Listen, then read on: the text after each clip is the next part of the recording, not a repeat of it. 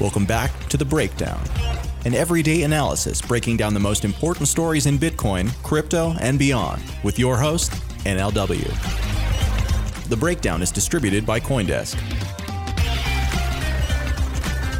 Welcome back to The Breakdown. It is Monday, February 10th, and today we have some expert insight onto one of the biggest pieces of news from last week. Obviously, last week saw some pretty exciting events. We had $1 billion locked in DeFi for the first time. We saw Bitcoin achieve a price of 10,000, a big psychological barrier over the weekend. We saw the Federal Reserve get into the central bank digital currency game more than they have before, admitting that they are, of course, researching and exploring. But we also had an SEC Commissioner, Hester Peirce, who's been one of the most active and engaged pro-crypto commissioners, in fact, undoubtedly the most active and engaged pro-crypto commissioner, propose a new rule called a safe harbor rule. Rule 195 could possibly totally change the face of the crypto industry in the US. In short, the rule would give crypto projects 3 years to prove that they were sufficiently decentralized such that they weren't in violation of securities law. The challenge for crypto teams today who want to use a token as part of their system is that they run the risk of having offered or having done an illegal securities offering. Currently, you can see the SEC going back through old ICOs from the 2017-2018 vintage and going after projects that were unregistered securities offerings. So this safe harbor rule would actually give those teams that were operating in good faith and who went through a set of disclosures the chance to actually offer tokens and not just to accredited investors, which is a big shift. Now, the response has been somewhat mixed. There are those who are fundamentally skeptical of tokens and don't think that any grace period is going to actually solve the issues of incentive alignment that they bring, which has to do with the fact that they're a form of pseudo-equity rather than actually coming with the rights of equity. There are others who think that 3 years is not a sufficient amount of time to actually, quote-unquote, decentralize a project or reach sufficient decentralization, whatever that metric may mean. Then, of course, there's a lot of folks who have been working on this issue for a while who are very excited about this possibility. One of those is Andy Bromberg. Andy is the CEO of CoinList, which is a spinoff of AngelList. And CoinList is a platform that has strived since its launch in late 2017 to offer a better, more compliant platform for token sales. That's been their goal. As such, they're obviously incredibly invested in what a compliant token sale actually looks like and how to do it. So Andy, as you'll hear in this interview, is very enthusiastic about these changes. He's very enthusiastic about what they might mean, and thinks that it could actually address some of the most fundamental issues that are driving, in some cases, companies to go start abroad, to actually leave the US to find more favorable regulatory regimes. So let's listen in to this interview, and then we'll come back for a recap at the end. All right, I am here with Andy Bromberg from CoinList. Andy, thank you so much for taking some time today and joining us here. Thanks for having me. All right, so you and I were just talking a little bit before this about the significance of this news that we heard, this proposal from Hester Peirce last week. And so I thought maybe we could kick off by just having you quickly summarize what Commissioner Peirce is actually proposing and really just what the news was. One of the big issues in crypto and in new tokens, I think for the past couple of years, has been the question of securities law and its applicability, particularly in the United States, to this industry. And the key question there is, are these tokens treated like securities, which is a pretty highly regulated type of asset regulated by the Securities and Exchange Commission, of which Commissioner Peirce is a commissioner, or are they not securities? And are they regulated in some other way and not under that set of rules? For a long time, this has kind of been an issue for the industry because people, if tokens are treated like securities, there are a bunch of requirements on how they can be bought and sold and transacted, which makes it much more challenging for them to reach their potential as global assets that anyone can access. What happened yesterday is that Commissioner Peirce, who's one of 5 SEC commissioners, released a proposed safe harbor, Rule 195. This is a statement that if the other commissioners agree to it, that would exempt tokens that meet certain criteria from securities law entirely and make it so that they can be freely traded and used and sold and bought without falling under the purview of the SEC. There's a lot of nuance we can go into in terms of what the actual parameters of this are. But at a high level, she said, if you're launching a token and the intention is that within 3 years, the network becomes mature, so it becomes decentralized and functional and can't be governed by a single party, for that 3-year period, at least, you can, while you're developing it, you can treat it as a non-security, and it can be freely used, freely bought and sold on exchanges, freely transacted in order to reach that end state of network maturity. Now, put a pin in the safe harbor proposal and actually go back a couple years to give some of our listeners the context for how we got to the point where this might be important, right? And so this is obviously maps very closely to the story of CoinList. You guys have been kind of on the front lines of trying to figure out this question of how tokens are going to be designated with regards to securities law and what people can do with them. So maybe can you just take us back to 2017, 2018, as you started to look into this space and get involved with this space? What were our assumptions around securities law then? How has that evolved? And how has it forced you guys to evolve along the way? Absolutely. So I'll even take a step further back than that. Pre-2017, there were a small number of ICOs and token sales. You can think about Ethereum or Mastercoin or any of these way back in the day. And at that point, securities law wasn't really a consideration for people. They were just selling these tokens, and there wasn't a whole lot of attention paid to those laws. But then in 2017, everyone started to realize, and this was after the DAO hack, and kind of more people were getting into the space, and certainly more lawyers were getting into the space. Everyone realized that these token sales could possibly be considered offerings of securities. And particularly if you were pre-selling a token where the funds would be used to develop that network, and then eventually the users would get the token when the network went live, everyone realized, hey, these might be securities, so we need to treat them really carefully and cautiously. And what ended up becoming the paradigm in 2017 was SAFTs, simple agreements for future tokens, or similar types of documents. And CoinList dealt with a lot of these. What these effectively were explicitly securities. They were pieces of paper that you signed that said, I'm investing $10,000 into this project, and in return, they are promising to give me tokens when the network is live at some point in the future. But that piece of paper is a security. And the hope was that the tokens themselves that would be delivered at some point in the future would not be securities. But at that point, and for the past couple of years, there's really been no way to tell whether or not a token is a security or not. And so that promise has been really difficult to fulfill for teams because they've been looking at it and they've been saying, well, we'd like to distribute tokens to our investors, but we can't get comfortable with the idea that those tokens aren't securities because the SEC hasn't given us guidance to that effect yet. And so it's really slowed down the pace of innovation here. We've seen teams do a couple different things. One is that just a couple teams, Blockstack and Props, both of whom we worked with, decided to bite the bullet and say, you know what, we're going to release our tokens. We're going to consider our token securities. We're going to conduct what's called a Reg A+ offering. And that's really costly, takes a long time, requires a whole bunch of infrastructure build out, and limits what the token is really allowed to do, but at least was a way to get it into users' hands, treating it as a security and dealing with the compliance that came with it. But the other dynamic that started happening, and this is something that was playing out a whole lot in the last year or so, is that teams were looking at this lack of clarity in the United States, this inability to tell whether or not a token was a security, and saying, you know what, we don't want to deal with that. It's not worth it for us to have this kind of limbo state. We're not willing to go down this Reg A+ path of treating the token like a security and dealing with all the issues that come with that. We don't want to sell to investors where they might just have to hold it indefinitely because we can't get comfortable that the token is not a security. So we're just going to leave the US. We're going to issue the token outside the US. We are only going to sell to investors outside the US. Maybe even our team's going to be based outside the US. And so a lot of these teams ended up just moving and leaving the US alone and not accepting US investors. In our eyes, it's a painful solution. And certainly some of those people were customers of ours and had successful sales, but we don't want to leave the US out of this. There is incredible innovation that can be performed here in the United States. There are great investors that should have access to these assets in the United States. And for this period, it's just been really hard to justify that.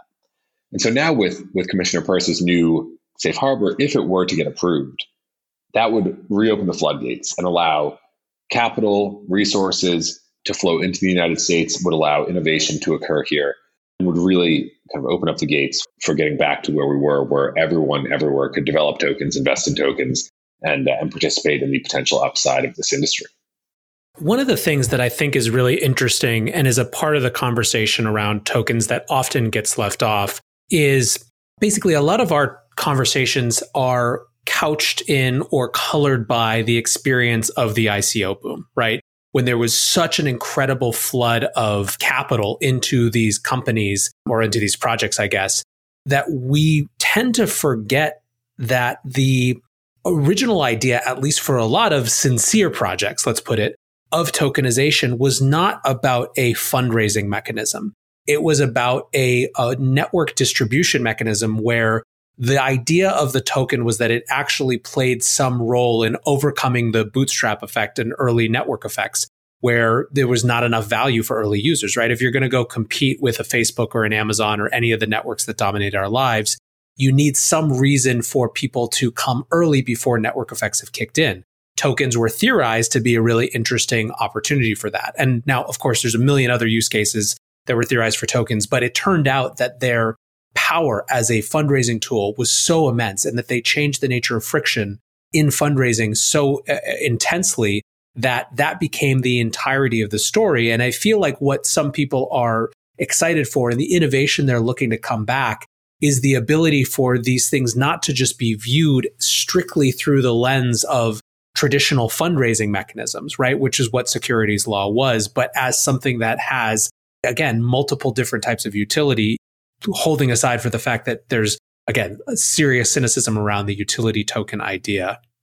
Yeah, I think that's exactly right. I mean, this is part of what I think is so impressive about this proposed safe harbor. And it demonstrates this real depth of understanding from the commissioner about how these projects can work. She puts in there that in order to use this safe harbor and treat your token as a non-security, the team that is initially developing it has to make an effort to have the token be listed on exchanges, on compliant exchanges. But what she's recognizing there is that the reason these networks are powerful and the reason they should exist and the reason they should be classified as a different type of asset is because distribution to a wide set of people is key to their success.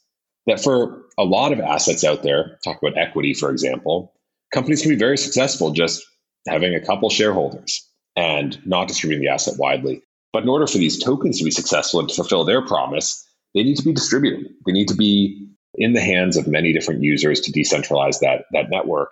And that's actually built into this safe harbor, which again, I think is just shows this real depth of understanding in terms of what these assets should be used for. And yeah, I think this will let us get back to that vision that certainly tokens can be used for fundraising. But more importantly, I think some of the best token fundraisers that have happened have had that dual mandate.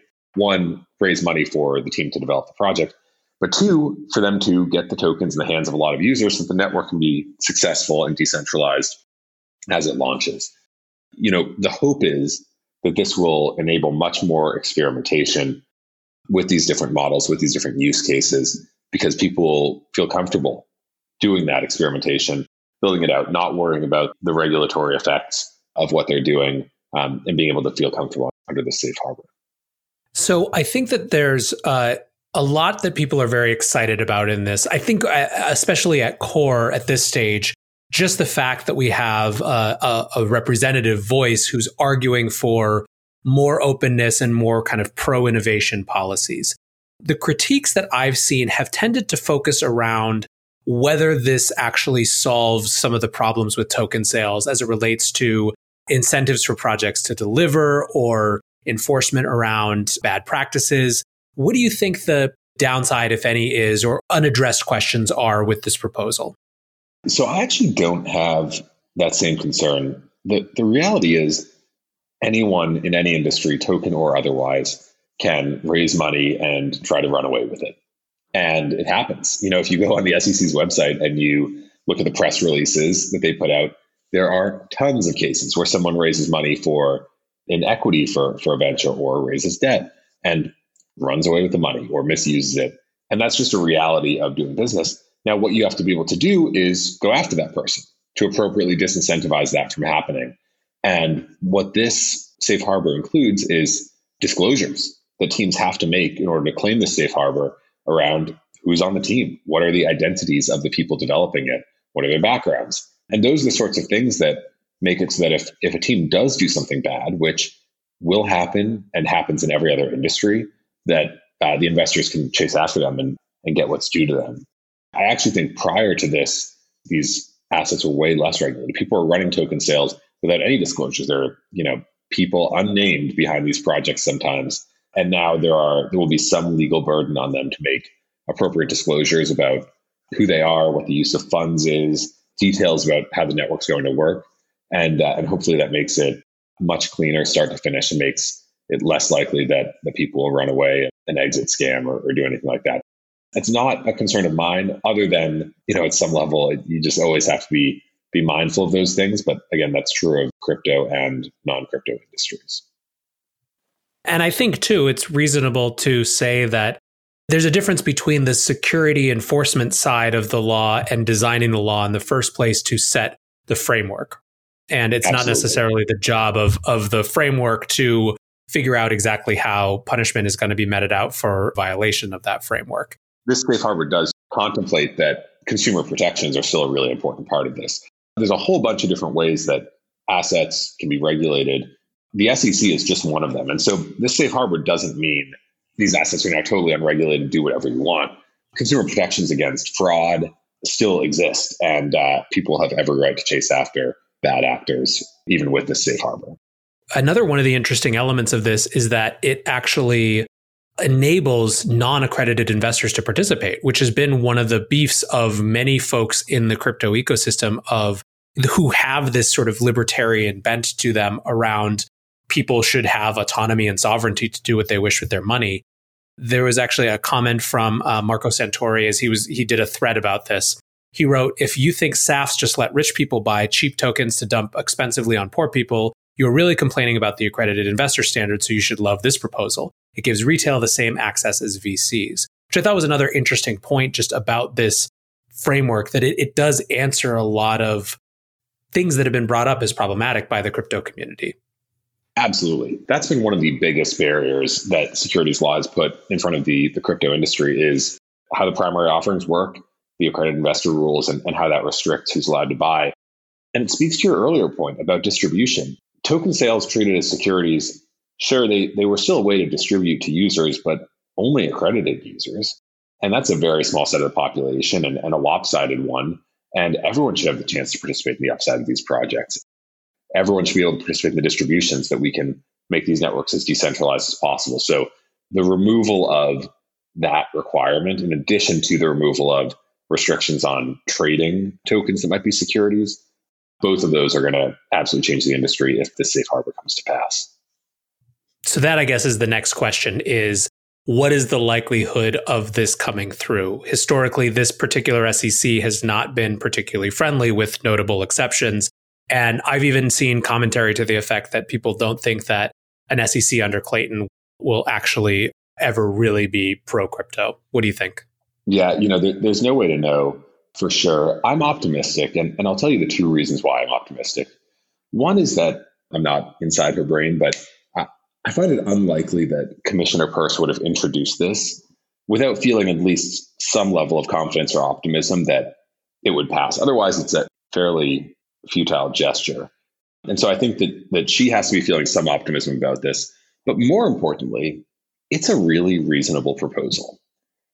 If she came out with a safe harbor that was much looser, didn't require the disclosures that this one requires, didn't make the assurance that this one makes, and just didn't have those requirements in there, then I would be saying, okay, that this is just a statement that she's putting out there. But she took the time, and her staff did, and put in the effort to really understand everything, and I think come up with a really down the middle proposal in terms of what's required of these teams in order to claim the safe harbor, what the continuing conditions will be, how it's going to work.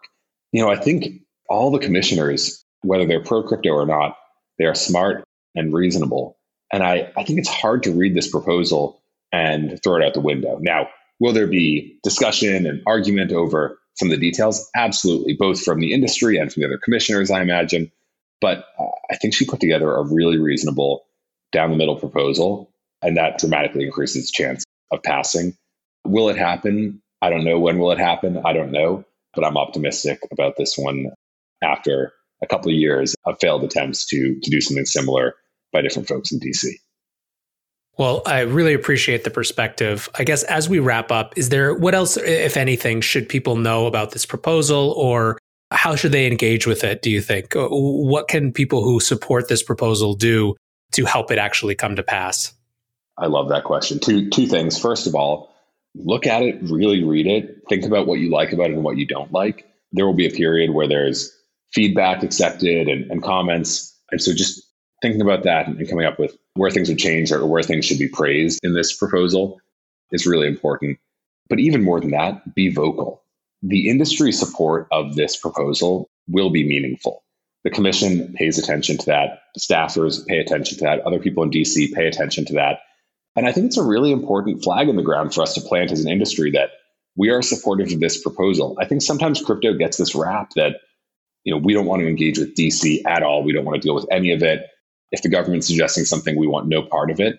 When we get a proposal like this that's reasonable and will allow companies to be successful, that's a chance to come out really strongly and say, we're supportive of this. We think this is a reasonable proposal. We think we can work under these conditions.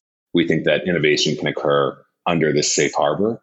And the more people that join that chorus, the more powerful it will be, the better chance there is that this gets passed and we all get to get back to doing work in the United States and building great crypto projects here. Well, Andy, thank you so much for your thoughts. I know this is an area that you've spent an inordinate amount of time thinking about working on and trying to work within and around the system as best you can. So very exciting to hear that for the first time in a long time, I feel like there's this excitement and optimism about possibilities that just hasn't been there for a while. We've got hope. Yeah, no, it's my pleasure. Thank you for having me on. This is a really fun conversation. So really interesting stuff from Andy there. To me, one of the more salient points or one of the more relevant points, I think, is Andy's response to my question about whether this can actually go through, whether there's any chance that Rule 195 could come to pass. His response was basically that he can't imagine that Commissioner Peirce would be this invested and would actually take the time to float this full proposal, right? Not just mention it in speeches as she's been doing for a while, but to actually come and bring a full proposal for review if she thought this didn't have a chance. Now, obviously, we'll have to wait and see, but there is a chance that this is a fundamental moment for this industry where we look back and see that there was something that was different afterwards. But what do you guys think?